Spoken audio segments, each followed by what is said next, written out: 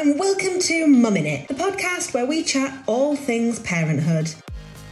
I'm Harriet Shearsmith and I am indeed mumming it with my 3 kids, but I want to find out how other parents are navigating their parenthood and what that looks like. This season we're talking parenting through a pandemic, and don't forget at the end of every episode I ask my guests for their parenting hack. Smallest things that will make the biggest difference. And if you're a fan of hacks and life tips, don't forget to check out my book Mumming It, which is available to order now.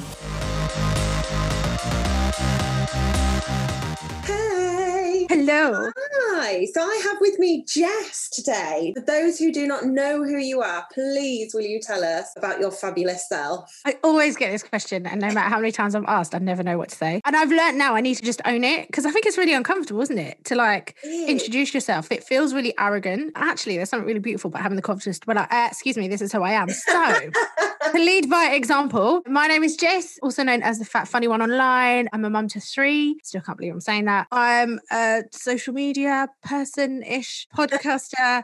What else do I do? I work in recruitment. I do all sorts of things for all sorts of people all the time. But yeah, I'm just me. I'm Jess. I love that. I'm just me. I'm Jess. I love that. You are fabulous. You're an inspiration to so many people with your body positivity, with your just attitude to life. I love how bubbly you are. I love how you just go heads on at things. I love that about you. You've done loads of comedy shows as well and things like that, haven't you? Yeah, just whatever I fancy that week. I guess my motto in life is just like heads up, tits out. Let's go. I saw that online this week, so I'm not going to claim that I made that up. But I saw it online and I was like, I was just going to fall and pretend I owned it. But I saw it online this week and I was like, yes, that's just how I am. So if there's something I want to do, I'm very much I'll kick the door down. I'll build the damn house to build the door to get in if I have to. Like I'm not going to sit around and wait for it. So yeah, I did a comedy tour. So random. Like I just always wanted to be on stage. And you were pregnant as well, weren't you? When you did that, you just went straight into it. You were like, was it like 3 or 4 weeks before you were due? Yeah, so I don't really do things by half. So I did my first show I did in September. I was pregnant, but nobody knew. So I did my first show in London. It was just supposed to be a one-off, but it sold out, which was like amazing. And it was just, I got like a standing ovation. I literally cried for like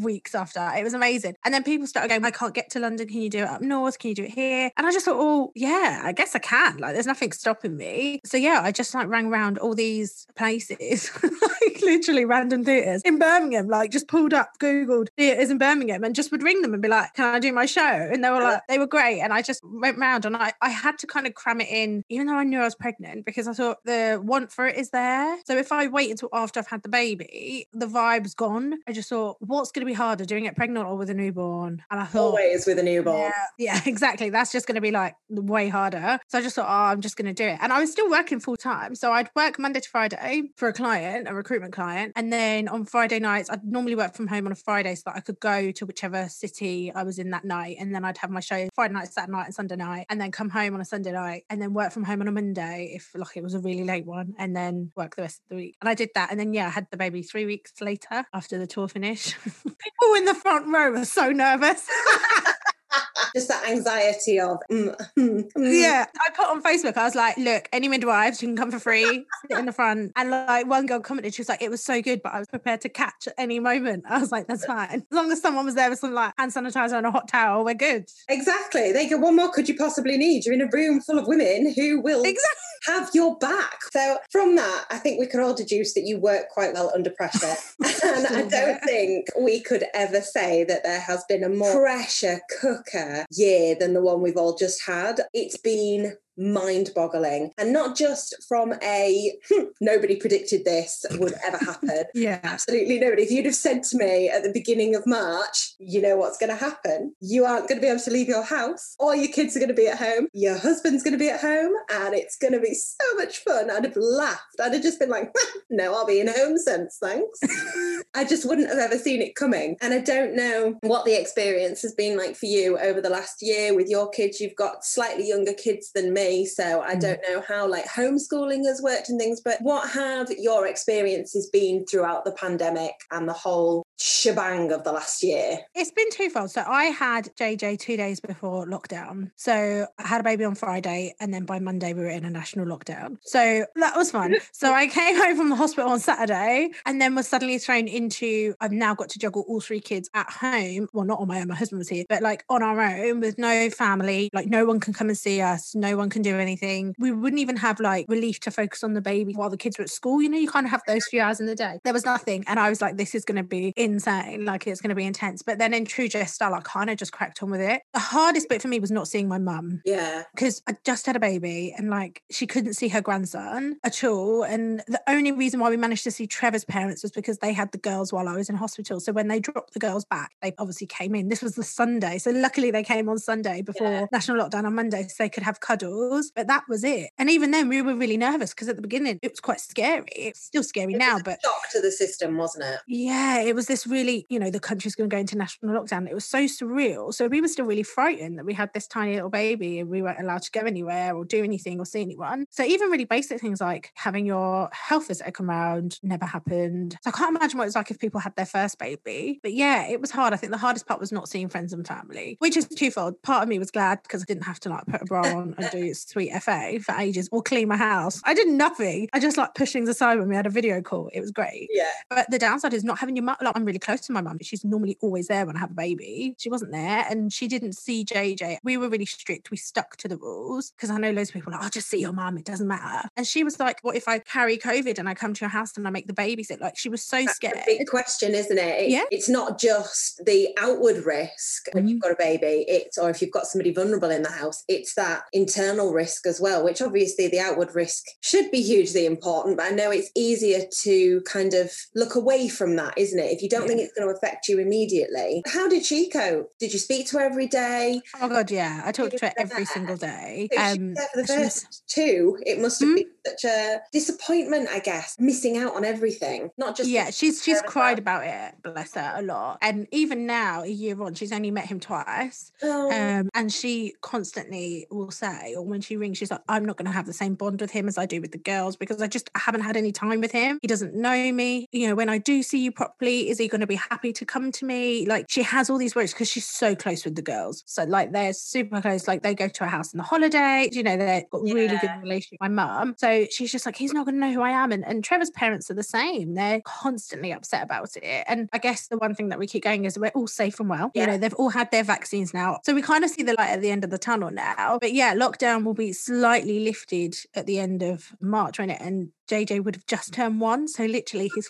full first year is solid lockdown. But I continue to repeat to myself how grateful I am that we've all been safe and well. And that alone, I think, keeps us going. You are a great advocate for practicing gratitude. I remember speaking to you about it at an event that we were both at. And I was kind of like, oh, I mean to do it. We were looking at the positivity planner. Do you remember? Mm-hmm. Yeah. It's like, I love it. I love these things, but then I just never end up doing it. And you would just like, do it. It will transform your life. Just practicing that gratitude and sort of saying, okay, what am I grateful for? And what's something that's good that's happened today? I've carried that with me. I have at the end of the night, I will sit there and sort of go, what have I done today that has made me happy? What has been one thing that I'm pleased with today, no matter how shit the day has been, because we all have them, and especially throughout the pandemic.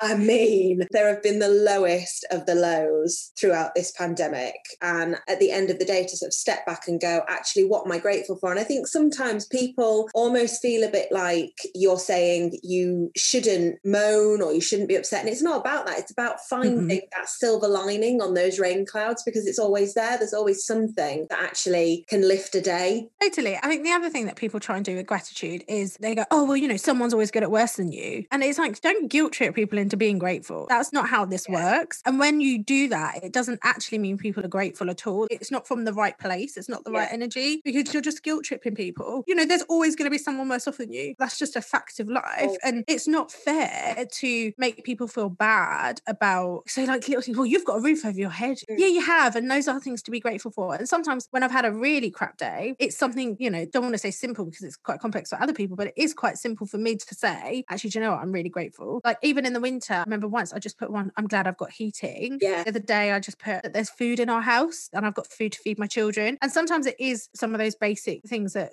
that's another subject to say everybody's entitled to them, because they are. Those things that might be basic to me and you. Yeah. But actually, and that they are human rights. Yeah. It's exactly. That moment of realization that whilst it's basic to us, how lucky are we that it is basic to us? Yeah, it's that. But without feeling bad about it, without feeling guilty. It's not your responsibility to do everything for everyone. That's impossible. But, it's actually genuinely sitting down and going, okay, today was horrendous. The kids didn't listen. I didn't like them today. My husband was getting on my nerves because he wouldn't get off his phone and listen to me. And the dog kept barking and I couldn't cope. And my boss annoyed me. You have those days. But to get to bed and go, but do you know what? I woke up this morning and there's an opportunity to do it all again tomorrow. And I'm glad that, I had fresh air. One of the things I always write down is fresh air, just being able to stand outside. And it does make a difference, because I know it's really cliche and corny to say, but where your attention goes is where the energy flows, or something like that. I don't know, can't quote it properly, but it's true. If you focus on all the crap things, then more crap things will happen. And not because they're happening in more quantity, but it's because that's all you can focus on. It's all you notice, isn't it? It's all you notice. It's like when we used to drive, my mum used to play this game with us in the car. Like if we spotted a red car, we'd make a noise, or if we spotted a yellow car, but that's all the cars we'd spot. And if my mum got to the end and probably said to us, oh, did you see any black cars? We were like, there was definitely no black cars on the road.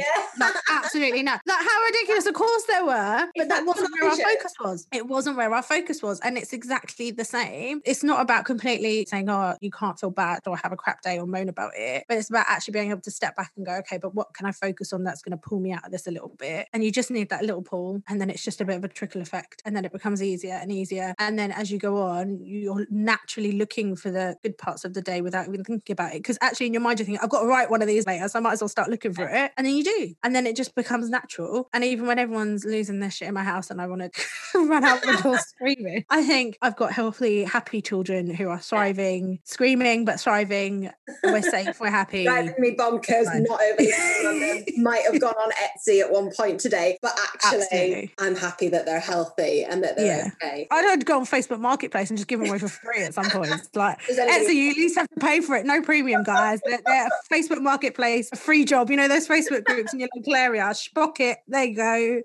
Collect them if you can. No returns. Absolutely not. I love that you've managed to maintain all of that throughout everything, because it has been hard to maintain that positivity, or it has been for me anyway. And like you say, I know it becomes habit for you the more that you do it, but some days I just found it really hard and really unmanageable. And I was trying to do things for work, for clients. I was trying to do all manner of stuff. Tell you what I found really hard, particularly in this lockdown, this winter lockdown, was losing my home being a home. And I don't think any of us felt like it was a home. It kind of felt like from Monday to Friday, it was a school, and not a very happy one, not one with friends, not one where we could do things. It was a workplace, because I've never felt so stressed trying to work as I have throughout all of this. And then just a place of utter exhaustion by the end of the day, mentally, not physically because we couldn't go anywhere, but just that mental drain. And then come the weekend, it was like, what do we do? And then trying to make it feel like a home again. And I found that really hard, just the homeschooling and the trying to line up all the ducks and be everybody all at once. I don't know how you found that. It is hard. I think one of the things that I try and do is just let some stuff go. Ultimately, you're going to drop some of the balls. Some of the plates are going to fall on the floor and smash. It just is what it is. And I think the biggest issue that we all have is the pressure that we put on ourselves, the pressure to be everything for everyone. I just let that go. It's not necessarily saying I'm a bad mum or a good mum, but sometimes I just can't mum the way that I want to mum, because I haven't got the mental capacity to do it. And sometimes I can't be a great wife because I'm not attentive, or because my brain isn't there. And I can't be, the best colleague or employee of the month because my mind is elsewhere. I'm trying to stop a child from running into the wall while I'm on a Zoom call. Like you can see behind me, like the felt tip all over the wall. Oh yeah, I love it. Again, I was on a Zoom call, I was on a work call, I was in a meeting, and I was praising myself that she was being quiet behind me. I was like, this is wonderful.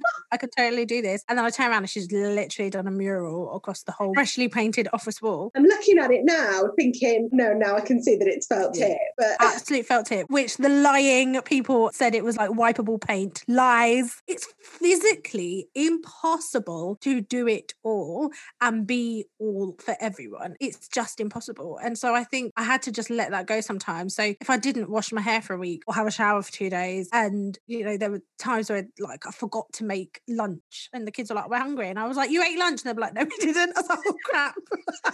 Like, yeah, we did yesterday. Most people have been there and suddenly gone, it's 2:00 in the afternoon. Whoops. So yeah, when I mean forget lunch, I don't mean like I didn't feed my kids for a whole day, but like you look at the time and you think, oh my gosh. Breakfast.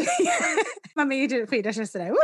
You can't do it. And I think I just learned to let that go because it was the pressure I was trying to put on myself. I just couldn't, it's impossible. And when I realized that, I just thought, oh well, I was just in survival mode, and I just had to learn that it's okay to not do it all the time. And there's no moral high ground if you can keep your kids well behaved, keep your house clean, be a good employee and be a great wife all at the same time. That doesn't make someone better than me. And I think that's part of the problem. I was looking at everybody else who seemed to do all of those and wonder why I couldn't do it, but no one can do it. Like, and if you can, great, but that doesn't make you a better person than me. That's kind of what I keep in the back of my mind, because I am an absolute bugger for comparing myself. I know I am. I'm one of those people that will compare myself relentlessly and never favourably. I don't know why. Like, I'm never nice to myself. I'd hate me as a best friend to myself. I'm horrible. I just think I'm one of those people. I will compare, and I have to keep it in my mind, especially throughout this whole time, of you will completely steal your joy if you compare yourself, because you'll always find yourself wanting, you'll always be down on yourself, and you have to just step away from it and go, do you know, I'm not going to compare myself to what I see in a 15-second video of somebody online, or what I see of the neighbours looking all happy over the street when I'm about ready to rip my husband's head off, or he's about ready to rip mine off. Do you know what I mean? And everyone on Instagram's posting lovey-dovey stories and you're like, what the hell? Yeah, like, I don't like it. I don't like I'm Googling divorces here and you two are kissing each other, having another date night indoors. You what, mate? Like,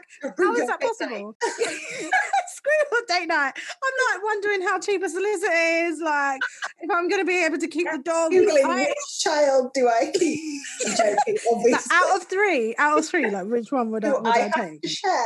I did think there's like 3 pets and 3 kids. Like, I'd definitely take the pet. 100%. I fell into that a little bit over lockdown. There was someone I followed who I love. She's lovely. And I always look at her and think, oh my God, our house is so spotless. I get annoyed when I've got nowhere to take a picture in my house because everywhere's a mess behind it. And I always just think, oh my God, she always has a clean kitchen. She always has a clean house in her stories. And then she did a Q&A and someone said, you've got a housekeeper. And she was like, yeah, I've got a housekeeper and a cleaner. And I thought, so all this time, I've been sitting here comparing myself to this girl, wondering how she's got 3 kids and her house is spotless. It's because she don't do it. Like, that's no knock on her at all. No, it's the what you don't see behind the screen, isn't it? That's the point. And it's not because people are necessarily hiding it. No, because she was really honest. She was like, yeah. It's not like you every morning open up your stories and go, hi guys, just wanted to let you know that I have a housekeeper, which is why my house is fucking fabulous. Yeah. She didn't, and she wasn't lying or hiding it. As soon as someone said, oh, your house is always tidy, she was like, yeah, because I got a housekeeper and a cleaner. Yeah. And she was really open about it. And I just thought, well, Yoji, look at that. Yeah. There's me going, I ain't got time to wipe the sides and clean this and do the same as her. It's because we're not the same people. She's got 2 other people, another 2 pairs of hands helping. Whose literal job is to right. And so I'm comparing myself to that. So I always implore people to explore, what are you comparing yourself to? And that's not necessarily to say what people, I hate when people go, but you know, the internet's fake. No, we decide what we put out there. We make it fake. Like if we put out crap, it's crap. But like her, she didn't put out anything that was fake. There was nothing about the picture she was posting that was unreal. She wasn't specializing to be perceived a certain way. She just naturally wouldn't be like, I've got a cleaner. So it's not necessarily that social media is a lie, just our perception, what we perceive from a picture. It's how we take it, isn't it? The assumptions. It's the rose colour that we put over the top of it, and that we say, oh gosh, I can't compare myself. I'm falling short of that, when we've only got a fraction of the story, and nobody can give you the full story. There's things that have happened throughout this pandemic that I've never mentioned, that have happened within my personal life, that have happened within family life. I've just not mentioned because it's not cropped up, or because it's just private. It's maybe not my story to tell. And it's all those things that you cannot possibly see behind a screen 24/7. Even when you have these reality TV shows like Big Brother and that kind of thing, they weren't 24/7 all the time because you couldn't see everything. You got a snapshot, and it really is a snapshot of somebody and somebody's life and their comfort levels of what they share. You'll never know the full story. And I think that's really key in kind of reminding ourselves not to compare, even though I am quite the comparer. Even in the pandemic's been, I think, been worse for people because we've spent more time online naturally because it's been the only thing we could do.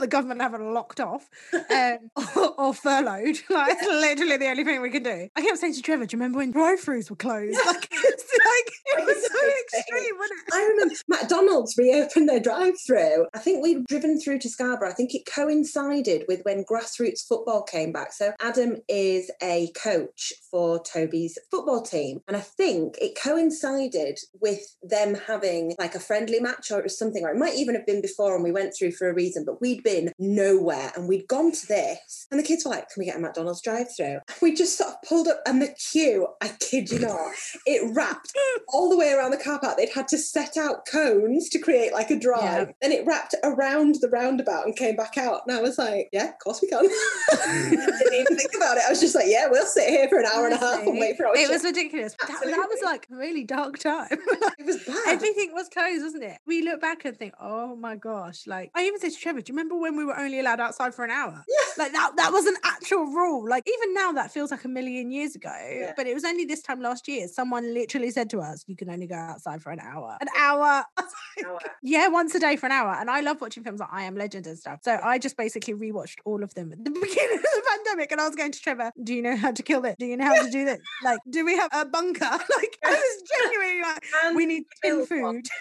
Can we build a bunker? Is this feasible? I was like, can you kill a zombie? I was like, what kills zombies? Like, we need, just in case. Like, honestly. I'm still watching The Walking Dead in like series, whatever the hell it is, when everybody else gave up like 5 series ago. I am primed for that level. Trevor said that. I wouldn't watch that series and he watched it and he was like, we'll be fine. I was like, are you sure? And I think it was part like, I just got a newborn, so I wasn't sleeping and just serious. But I genuinely was like, we just need to make a plan. We need an exit. Have we got petrol in the car? Just make sure we've got petrol in the car and matches. Because it seemed that scary, didn't it, at the beginning? It was really frightening. It was so frightening. And it still is a bit now. I do kind of see the light at the end of the tunnel, but it's been a mad year. It really has, hasn't it? In all joking apart, because I think I've been very much the only way you can get through this is to laugh through it. That is my mentality with everything. Like I'll pop up with a joke in a friend group and my friends be like, Jesus Christ, like, are you okay? And I'm like, no, I'm joking. I think all seriousness, it was a scary time and we didn't have a newborn baby. I think in the beginning as well, there wasn't any kind of like bubbling with people. There wasn't any support bubbles. You weren't even told where you could go to a midwife appointment without this. You had to wait in the car and then they would call you for like to go straight in to the hospital. So the person before you would go out, they'd clean the room and then you could go straight in. It was horrendous. Like I remember like literally spraying Trevor down with antibac as he came home from the supermarket because I was like petrified, like wiping down like every single product before I put it in the car. Toilet paper. No, yeah, because there was none of that. Do you know what's really weird actually is before I always have the kids, before I have a baby, I do a massive Costco haul because, and I guess I kind of unknowingly prepared for it slightly because we had gone to Costco maybe about 4 weeks before, so just after the tour finished, all the things that I would buy so that when we had a newborn, we wouldn't have to go anywhere. So then it happened. I was like, well, that was a very well-timed Costco trip because we've got some Cushelle we can sell on eBay. 2 days before, I was sat there and Adam came up to me and he was like, you're not going to believe this. And I was like, what? He was like, we've run out of hand soap. I was like, oh, for God's sake. And toilet paper. Yeah. We'd run out of them both. And I remember going into the supermarket and picking up those 2 items that were like the last on the shelf. And it was like a piddly 4-pack thinking, well, that's not going to help with our family. And I just remember looking at the cashier and just being like, we really do need them. Like, yeah, we actually need them. We've run out. I'm not just doing crazy buying. Yeah, when there was no pasta.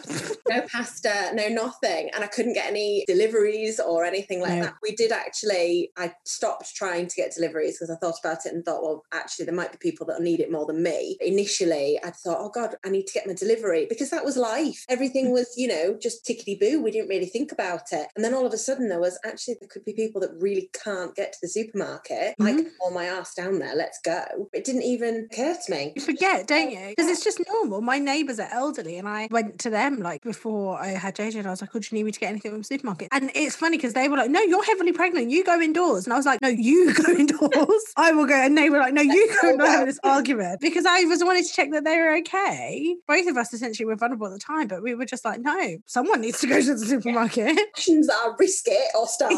Yeah, what shall we do? And they really struggle because it's their independence. It's just the two of them. They've got like grown-up kids who like come every Christmas or whatever, but they were just like, it's just us. And going to the supermarket, going to our little Waitrose or Lidl trip every week is like, that's it. And they pick up their other friend who's like 95 and they take her to the supermarket. And I was like, you're not supposed to go. And he was like, it's worse for us if we stay in the house because we won't go anywhere or see anyone or do anything. And she has no one. And I just thought, what a world we live in that you take that risk because of the fear of just isolation of being in lockdown, which is why I think I've just tried really hard to stay as positive as possible because I know it can be really lonely. So as much as I've wanted to just pee on my own for 2 minutes or do a poo without one of my kids, like Isabella, mummy, I wipe your bum. Like, no, babes, just let me wipe my own bum for 2 minutes. Yeah. And as much as I've wanted peace from that, again, I just go back to being like, but you know what? I'm not on my own. Yeah. And that's the beautiful thing to be. And that has definitely helped cope with the loud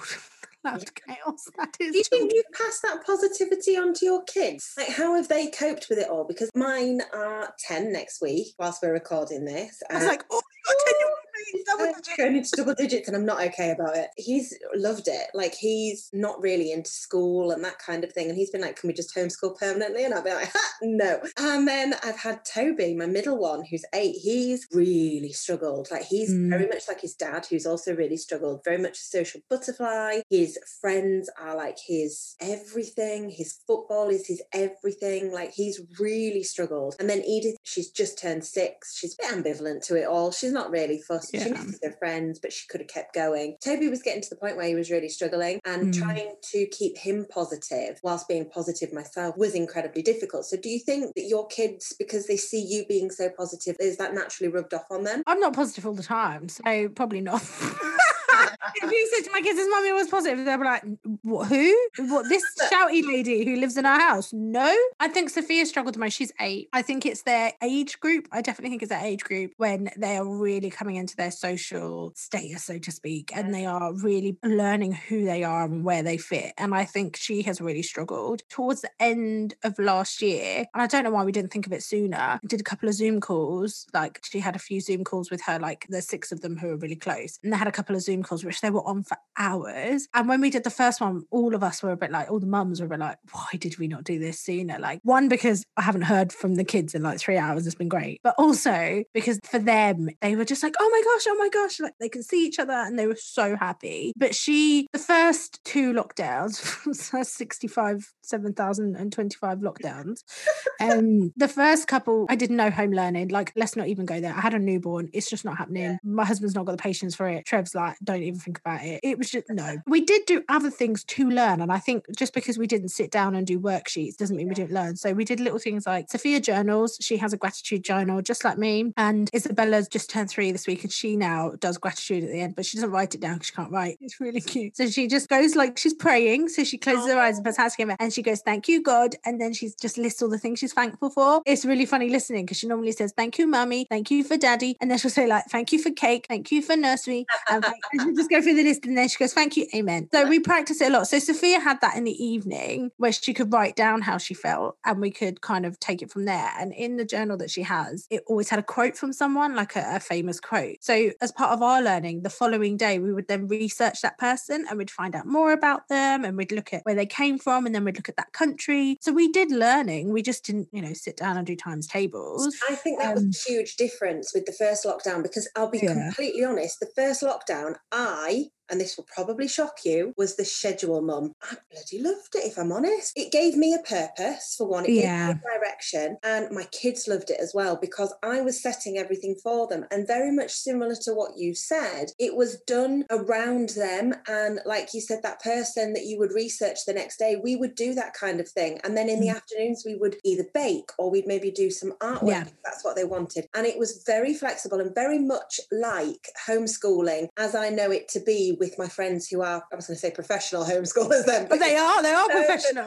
The angels of the world, yes. Angels of the world, the brilliant ones. That's very much their experience. And then obviously they have a whole wealth of clubs and things that they've also missed out on, in the same way our kids have missed out on actual physical school. Yeah. But this lockdown was hell for it. I think schools got a lot more strict, and it all changed. And that kind of worked twofold, because the first kind of few weeks, Sophia loved it, because it was like, oh, this is new, like teams, woo, like structure. structure, yay. And then she realised she actually had to do work and she was like, nah, this is some bullshit. Like, no, mate. It's not working for me, Mum. She was like, this was really good until you asked me to write something and now I'm just not about it. So it was really difficult. And the school were fantastic. And after a couple of weeks, they really realised it was really hard. So they had really fun days where they had like get off your screen day and they would send out an all timetable and it had all different things you could do that didn't include a screen. Yeah. And they were all versions of learning, weigh out ingredients for a recipe. And you had to go through and tick them all and then write a report about what you did and then send it in. So they were still learning, but they had that to do. And the school were brilliant. And then they had like show and tell on a Friday instead of assembly. So the kids could see each other. And I don't know why kids are obsessed with pets. Like, Miss, do you have a cat? And like Sophia would show all our pets. Poor teacher, she does have a cat. So they were like, Miss, can we see your cat? Can we see your cat? So they did stuff like that. So, you know, I know not every school is the same. And I feel very fortunate that her school were like that. But Lord, I'm just glad they're back. It was the first time, because the first time round I was really like, I don't think this is going to be the right time to send them back. No. I think things are going to skyrocket. I'm really anxious about it. Me and Norman here would say, I'd rather keep going. Whereas now I was like, yeah, get them back. I'm really seeing that my kids are struggling and I would have liked to have seen teachers prioritised for a vaccine before they went. Oh, absolutely. I think most people that I've spoken to would say similar. I can't see anyone who would say they shouldn't be. No, exactly. Not when all they've done is tell us that schools are a breeding ground. Not being funny, school can't even contain chickenpox or nits. Like, you can't control nits, but you want to control COVID. Don't be stupid. Yeah. Like, come on. Bits and worms. I'm just like, no, thank you. So when they went back to school, I don't know how long they were back for, like a couple of weeks. I had chickenpox. Both the girls had chickenpox and nits at the same time. And I genuinely, my neighbour was just like, do you want a drink? Like, do you want me to just like, are you okay? And I was like, I'm not okay. I'm not okay. I am not all right. I had like lockdown, nits and chickenpox at the same time. What did I do in a past life? Who did I ever deserve that? Do you know what I mean? I didn't create COVID. Why are you mad at me? Like, why are you so angry that you're going to give me chickenpox and nits and lockdown all at the same time? Especially when the kids have been back to school for 2 seconds. Yeah, 2 seconds they were back. At all. How have they picked it up? What did you do? Rub heads? Like, literally, you were in for 2 seconds and you've licked someone, rubbed someone. And I don't understand. But yeah, like you, I'm glad they're back, but I do feel strongly that teachers probably should have been prioritised more. But teachers are absolute angels. Like, they're genuinely. They've had a really rough rap as well throughout the whole which thing. Is baffling to me. Bonkers. I've got quite a few friends who are teachers and I've always sort of stepped back and been like, actually, there's this myth that they get all this holiday and they get this and they get that. And I'm like, no, absolutely not. But the way that they have been treated as key workers throughout the pandemic has just been mind-blowing to me. And I think most parents have now had a glimpse of what it's like to try and do everything, because teachers are still trying to do paperwork. They're still trying to do all these things. And they're still parents and wives and daughters and friends. Like, I just think hats off to them. I don't know how they do it. Like, we saw Sophia's teacher in Sainsbury's the other day. Honestly, I was so close to just like throwing my arms around her and being like, I'll pay for all your shopping for the rest of the year. Like, I don't care. What do you want? Fill up your trolley. Supermarket, sweep it. It's all yours. Like, but even in that moment when she saw Sophia, she was like so animated and so positive. I can't wait to see you. How are you feeling? And I was just like, girl, she did have a couple of bottles of vodka in her trolley, not even lie to you. But I was like, do what you got to do. But I just thought, oh my God, like, she's been through all of this. She's still got to show up. She's still got to perform. She's still got a family of her own to deal with and homeschool her own kids as well as try and teach all our kids. And she still, you know, didn't run and hide behind her trolley. She was so, like, literally stopped to our talk teachers to were exactly the same. Yeah. She's like Miss Honey from Matilda. Yeah, they really are. And our teachers arranged for the kids to have, one of the topics for Toby was Italy, and they'd done like an Italian week where they did different learning topics, and like that English would be about writing about this. And so they kept it as a theme throughout the week. And at the end of the week, I just got a text message that said, would you be about doing an essential journey to collect something for the children from school? And I was like, actually, yes, that will fit in with this. I can pop in and grab that. And they'd gone and arranged for our local Morrisons to give all of the children in the school a pizza making kit. Oh my God, that's amazing. Honestly, hats off to local Morrisons, because they did it all off their own backs and everything. And they do loads in our town, in fairness to them. But the teachers had just gone and arranged this. And while I was talking to them, when I went to pick it up, they were like really emotional about how much they missed the kids and how excited they were. And when I had explained to them how desperately hard Toby was finding it, and like he gets on his little Zooms for class, which was a whole other story. Traumatized. I'm like literally rocking back and forth, shaking, like, no, let's not. I can't. Are you muted? Are you muted whilst I'm shouting at Edith? I can't wipe your bum. I can't wipe your bum. And then realising that half of the artwork in my office is highly inappropriate for children. Like I have artwork on the wall that'll be like, don't wait for the light at the end of the tunnel, light that bitch yourself. These kids can read, man. They can read. And I've got pictures of Sophie T boob artwork. Oh yeah, I've got some boob candles. Boobies. Yeah, I've got boob candles, which Sophia thought was hilarious for show and tell. Yeah, there's all sorts. Don't worry. These are my mummy's booby candles. These are my mummy's tit candles. And it's just, they've done all of that. And then they still, where Toby cries after the end of every Zoom, or he did, he would be like, I really miss my friends and I want to go back. And I'd said that to them. And they were just like, we just can't wait to have him back. Like, we just can't wait to have them all here. Even though, you know, it does pose a higher risk to their safety. Of course, Not yeah. at all. They were just like, just want my kids, you know, my... Yeah, I don't know any teacher who didn't want to be back in the classroom. And I mean that from a personal level, from those I've spoken to on social media, from my friends who are teachers. I just don't know any teacher who didn't want to be back in the classroom, and they were counting down to go back to school as much as everyone else. And I think we forget the impact it's had on so many people, and not just the kids' mental health, but their teachers and everyone. And to now feel like, okay, we're getting somewhere. Yeah, it does feel genuinely different this time. Oh yeah, totally. It feels like with this vaccine and with things kind of moving forward, feels more hopeful than it did before. Which is something we haven't felt for a long time. I think so. And I think hope is a massive thing that really carries us through. I think you have to have hope in these kind of circumstances. Otherwise, you do just internalise everything and just become a panicky mess. Or I do anyway.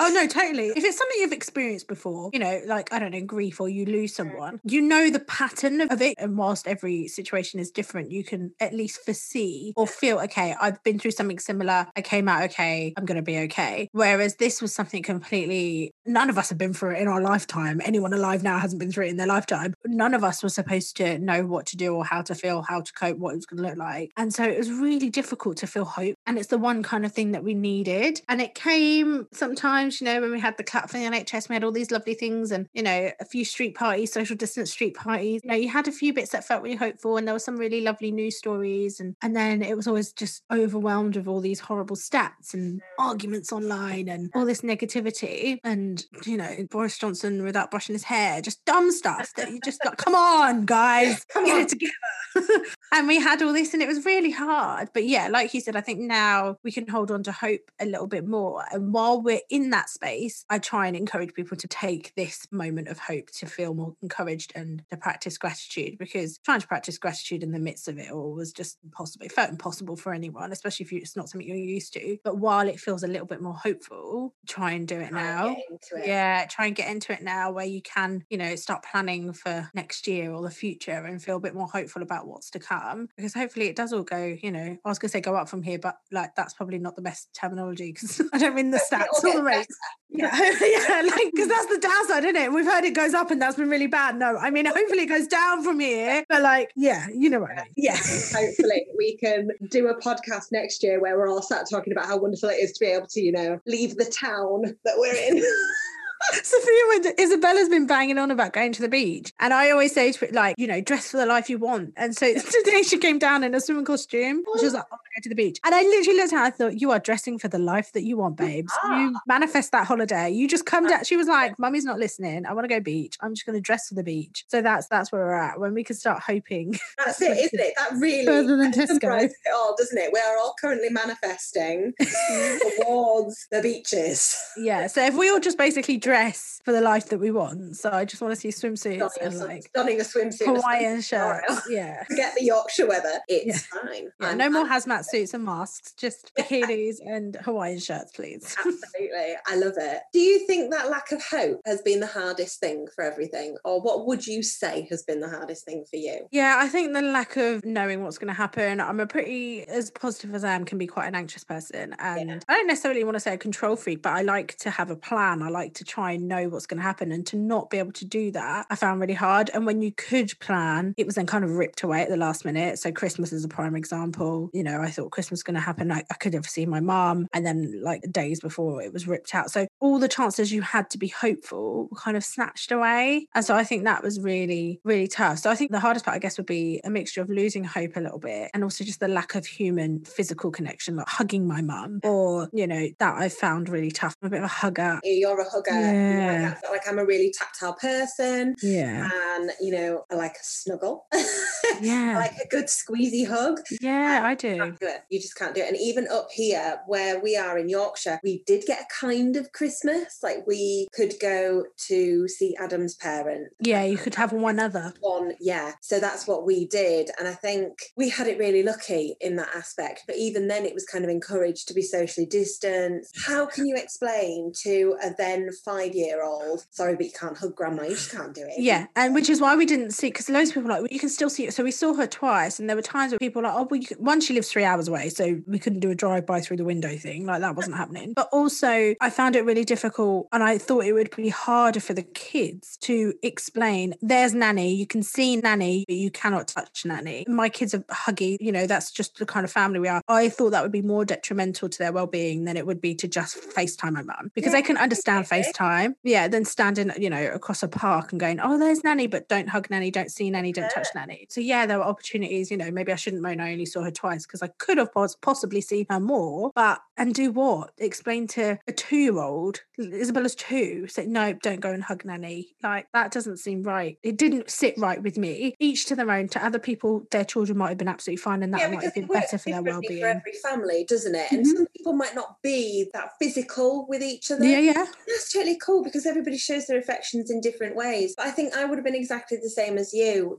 We didn't see Adam's parents, who normally the kids would see most weeks. We didn't see them from the very first lockdown right up until just when things opened back up again. Tell a lie. Adam's mum came to the window, and it was heartbreaking because it was Adam's birthday, and she came and dropped off a present and waved through the window, and the kids did find it harder because they couldn't understand why they couldn't give her a cuddle. So I think from that point of view, I'd be with you on that 100%. It's got to be an all or nothing. Yeah, and that's what I found. That's what I probably found the hardest, and the shortage of pasta at the beginning.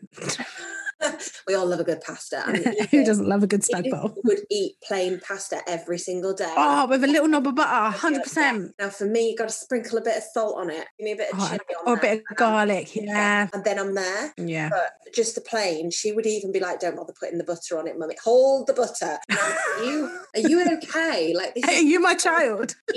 This is literally it. I'm there like whacking on the hottest of the hot sauces and the curries and everything's flavourful. And she's like, I shall have plain pasta tonight, Mama. And that's it. That's all she wants. So she was like, that was her rock bottom. Yeah, I can feel her on that one. I think me, positive-wise, appreciating the people who are in my life a bit more has been a big positive to come out of it all. I have at times enjoyed having more time with my kids than I would have had before. What's been your positive? What's been something that you've gone, actually, that's really good that's happened, and it wouldn't have happened if it wasn't for the pandemic? You can. Tiger King. Yes! Tiger King, hands down. Like, I know I had a new baby and all that good stuff. I didn't give a shit about any of that. Tiger King, hands down, without fail, was the number one thing to come out of 2020. The memes that have followed, like Joe Exotic, Carol Baskin, hands down, Tiger King. I don't even care what anybody else says to me. Like, made my night. Everyone would say the family time. Jess is like, no, Tiger King. Tiger King. Do you love that? I knew you were going to go there, though. I knew it. Say Netflix, because I knew that was coming. Do you know the funny thing about Tiger King, right, is Sophia really likes like animal programs. We love animal programs as a family. So we love like Bear Grylls and all of that stuff. So we thought it was like a big cat rescue. We were like, yeah. So we started watching it, right? I never forget it. I was like, Trevor was like, what are you watching? I was sat in the bedroom with the baby. I was like, oh, this thing about cats. Trevor's like, all right. So he comes in, he sits on the bed. So he's like, what are you watching? We're like, this thing about cats. So he was like, okay, I'm going to watch. And about 20 minutes in, Trevor's like, I don't think you should watch it. I was like, I don't really understand what's going on. And then Trevor was like, yeah, but I can't stop watching. I was like, yeah, me neither. I was like, yeah, Sophia, I don't think this is for you. We binge watched it that whole day. I don't even know what the kids did. Like, I was like, there's Christian about. It was just the best. And then I was like looking for the sardine oil, like all the rest of the lockdown. Do we think Carol Baskin killed her husband? Did she whack him? She whacked him, fed him to the tigers. They snacking, babes. 100%. Like, but Tiger King, I think, hands down, was like, I know that sounds ridiculous. Okay, no. All seriousness, seriousness, it is being able to really appreciate what you have, what's right in front of you, and really acknowledging what matters. Again, I know that's really cliche, but it's true. It's the basics. Like, we love traveling, we love holidays. I love it. And we've not traveled anywhere, and actually realizing that we don't need, like, well, we do need, I need a beach holiday all the time, but I didn't need any of that to enjoy my family time. Material, isn't it? Yeah, I didn't need any of that. We just went for a walk and we enjoyed it. And it was just having those basic things, like cooking more, you know, all the things that actually at the time I was like, this is hell, I hate it. I reflect and I think, do you know what? We're really fortunate, and I'm glad we're coming out the other end, but it wasn't as bad as when you're in the midst of it. Yeah, and it wasn't as bad as it could have been. And yeah, I think it was just appreciating what's here and now, and that actually what matters isn't what you can buy. It's literally what is right in front of you at that moment in time, and that's what's important, and that's what you hold on to. So yeah, that and Tiger King. That and Tiger King, obviously. Tiger King has to go in there. It really was. It was a pinnacle. So at the end of every podcast episode, I am asking people for a mum hack, and I've had everything from drawer dividers all the way through to being positive and surrounding your mental health and all that kind of thing. So we are literally talking about everything from putting your fork in the chicken to pull out that tender in the middle. You know what I'm talking about? I've seen it on TikTok. How old am I? Yes, on the TikTok. on the tickety tock. I saw it on the TikTok, on the Facebook. On the Facebook. You've just aged like 50 sound very old there, and I'm here for it. You are the same age as me, so that was really bad, wasn't it? On the TikTok. So what would be your mum hack or your life hack or something that you would share that you're like, everybody needs to know this? I don't know whether it should be practical or like, I'm like an organised freak as well though, so I love like organising and labelling and stuff, and I'm trying to think, is there something like that I do that I like absolutely love? I don't even know. What do I do? Maybe, do you know what? I don't know if it's a hack or if it's just something that we love doing, but like affirmations for me are really fun, and I kind of think they are somewhat of a hack. This is so rubbish, but like just practicing those things with your kids, you have to do them from a really genuine place, so we have fun with them. And so I write a note in Sophia's packed lunch every day that's an affirmation, and then she comes home with it, and then she's like, I read your note, and then she puts it in this big jar, and I hope she keeps that jar, and when she's older she looks back and she's like, my mum was amazing. And it like counteracts all the time. I like screamed at her.